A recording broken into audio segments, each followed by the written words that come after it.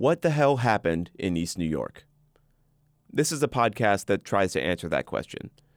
I'm Alexander Abnos, and there are 4 parts to this. This is the last one.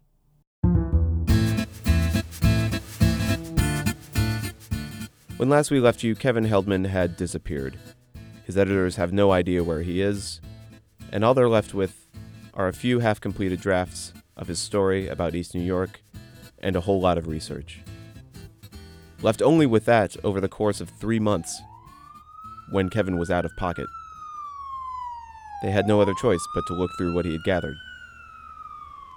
So much of this story is about understanding East New York and the things that made it what it is and why it is the place that it is.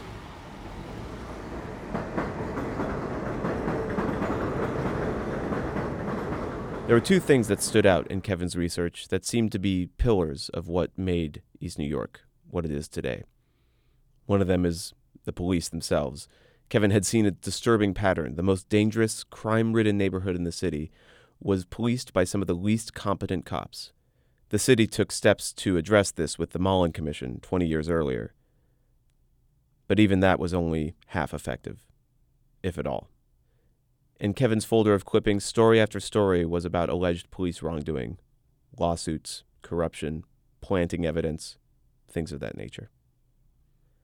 Kevin's second pillar was a man named Walter Thabit.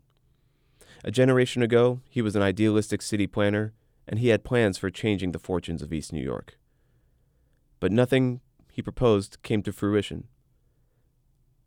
The thing is, Thabit stayed with the cause with East New York.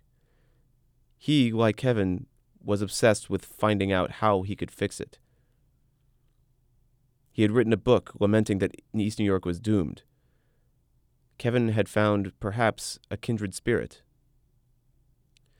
Now the city was planning once again to transform East New York. 3 months after he disappeared, Kevin returned. You disappeared. No more. No, you did. I need to know, for the sake of this. Anytime now. Tell me. I know you will. Tell me date. I'll come in. All right, but here's the thing. Part 3 of this podcast ends, and then you were gone. When you disappeared, you went back to East New York, right? You were back. It wasn't as if you went someplace. You were going back there. You went back a first time and a second time. To redeem myself. I can't say. I felt like it was bad. I felt like a sucker. There? Yeah, I wasn't on my game. Usually I have to go up with a full image, and I wasn't on my game, and I felt like an asshole. I guess what I'm asking, anybody would use an excuse not to go back, and yet you went back. No, because I'm not afraid. I just didn't go in my right head, and I made mistakes. What mistakes did you make when you went back the first time? Not sleeping, Red Bull and no-dos, and I wasn't sharp. I made stupid mistakes. Like what? Yeah, talking to people I shouldn't have talked to. Who are the people you talk to these days? Yeah, usually I'm silent. I walk with a mad dog face. It's not important. What I'm sort of amazed by, what I'm always struck by forever with you, is you just won't let go of it. Till I get it right. Until you get it right. But you didn't have to go back again. I mean, why'd you go back the first?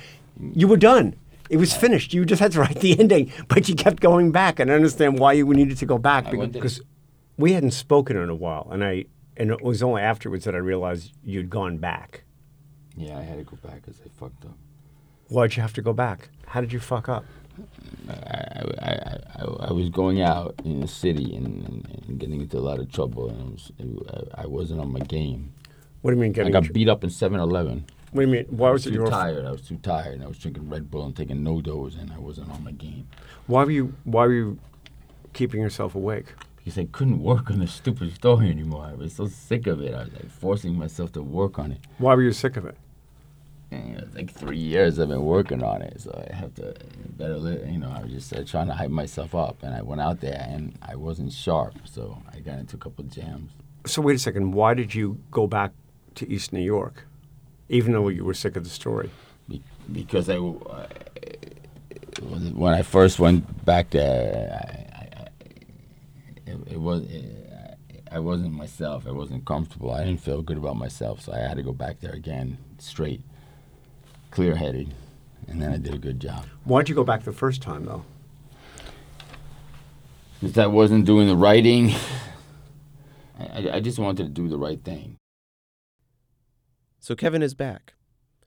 But it became clear from their conversations that he was running nowhere fast. There's nothing to be gained by going back.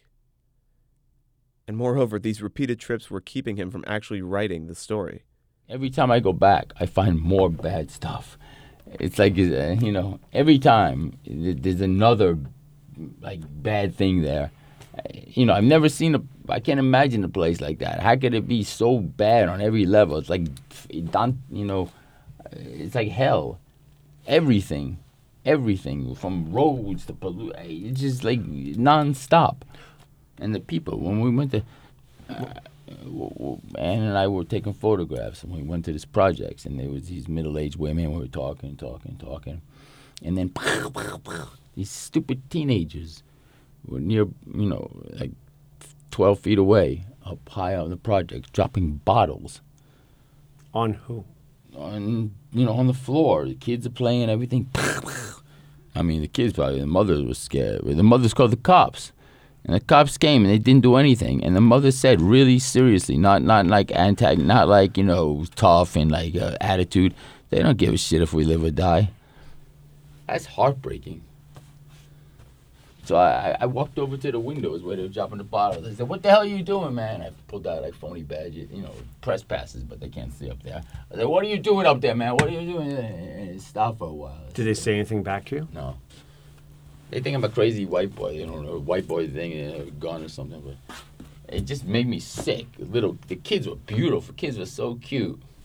And I was taking pictures of them. They're so cute. And she said, "They don't give a shit if we live or die." And she meant it. The cops left. They could have gone out there and said, "What the hell's going on?" I saw them. 40 ounces, bottles, on the floor. From 14 feet high and shattering all over the place.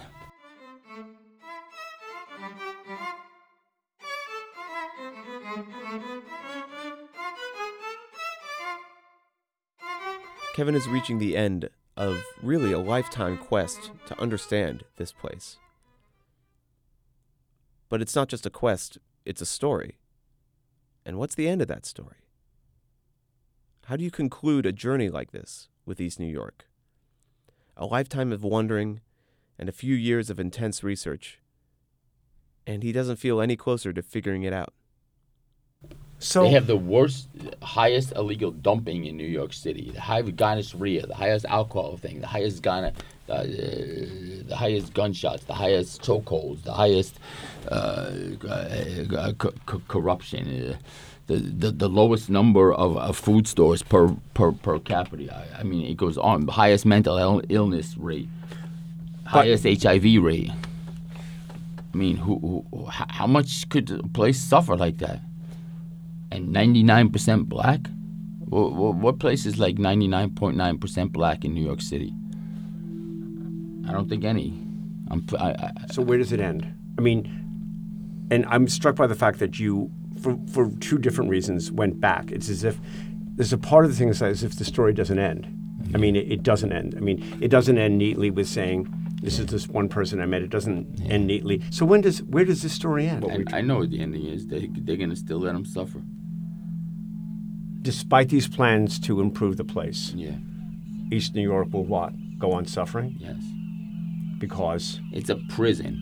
Escape from East New York. Walking the streets at night is just as bad as eating pork. Everybody is catching trigger figure-nitis. Only if they had arthritis, the earth would be less populated with tombstone. 15-year-olds smoking bones where they grown. Shooting down the zone. They for large once the gun is blown. It's time to open your eyes, don't blink. The black man is becoming extinct. Every night I hear shots before I go to bed. On the corner, another brother dead. Bodies full of holes, meat hanging, blood gushing. 911's not rushing. There go 5-0, who witnessed the murder? Now everybody don't know. Nowadays you can't even talk. The walls have ears. Escape from East New York. What is the image of East New York that you carry with you, that you would see as you're leaving? Junkyard. Giant junkyard. A giant refuse dump for everybody, every sickness, every ill. From carburetors to mentally ill to sex offenders to drug addicts to broken potholes to disgusting chemicals to junkyard is not the most articulate word. A dumping ground. Yeah, like a dumping ground for the dysfunctional, for the ill, for the dirty, for the dangerous, for the toxic, there's too many things. This is a small place. The highest alcohol deaths in the city, the highest diabetes deaths in the city, the highest mental illness in the city, the highest HIV in the city, the highest gonorrhea in the city, the highest crime for like 70 years in every single category, misdemeanor violations, murder, crime, robbery, every single one, for 75 years. I don't know why people don't pay attention to that. That's serious. And it has nothing to do with New York City. It's out there, It's like a little island of broken toys. Broken, whatever. I don't know what to do. How do you fix a place like that? Maybe there is no understanding this place, because it's not there to be understood. Nobody out there intentionally created East New York. It's just a product of its time, and the time before that, and the time before that. Kevin's obsession took him a long way in knowing East New York, much longer than just about anybody else that's even tried. But maybe with East New York, there just is no simple explanation for why it is. But it is worth knowing what it is, and worth understanding what it could eventually be. East New York isn't the only terrible place in the United States. Many other neighborhoods are blighted, maybe not to the same extent, but they're there. Perhaps, through his story, Kevin could pass on the lessons of East New York. That's what he's done. This podcast is presented by Dig and the Big Roundtable. It's produced by me, Alexander Abnos, with help from Anna Hyatt. Now, there's a written component to this podcast, too. It's Kevin's story about East New York. You can find it at dig.com, along with some great photos by Anna Hyatt and some really cool data visualizations. The theme song and other music for this podcast is by Jim Oker, with a little bit by me as well. In this episode, there's also a clip from the song Escape from East New York by the Wizard of Rap. The Big Roundtable publishes ambitious narrative nonfiction. You can find them at thebigroundtable.com. Its staff, founder Michael Shapiro, editor Mike Hoyt, senior editor Sissy Falgant, and publisher Anna Hyatt. Writers on the site are paid by reader contributions alone, so if you go there and you like what you read, please donate as you see fit. Dig curates what the internet is talking about right now. This entire project would not have happened without them, so thank you to Dig, and thanks to you for listening.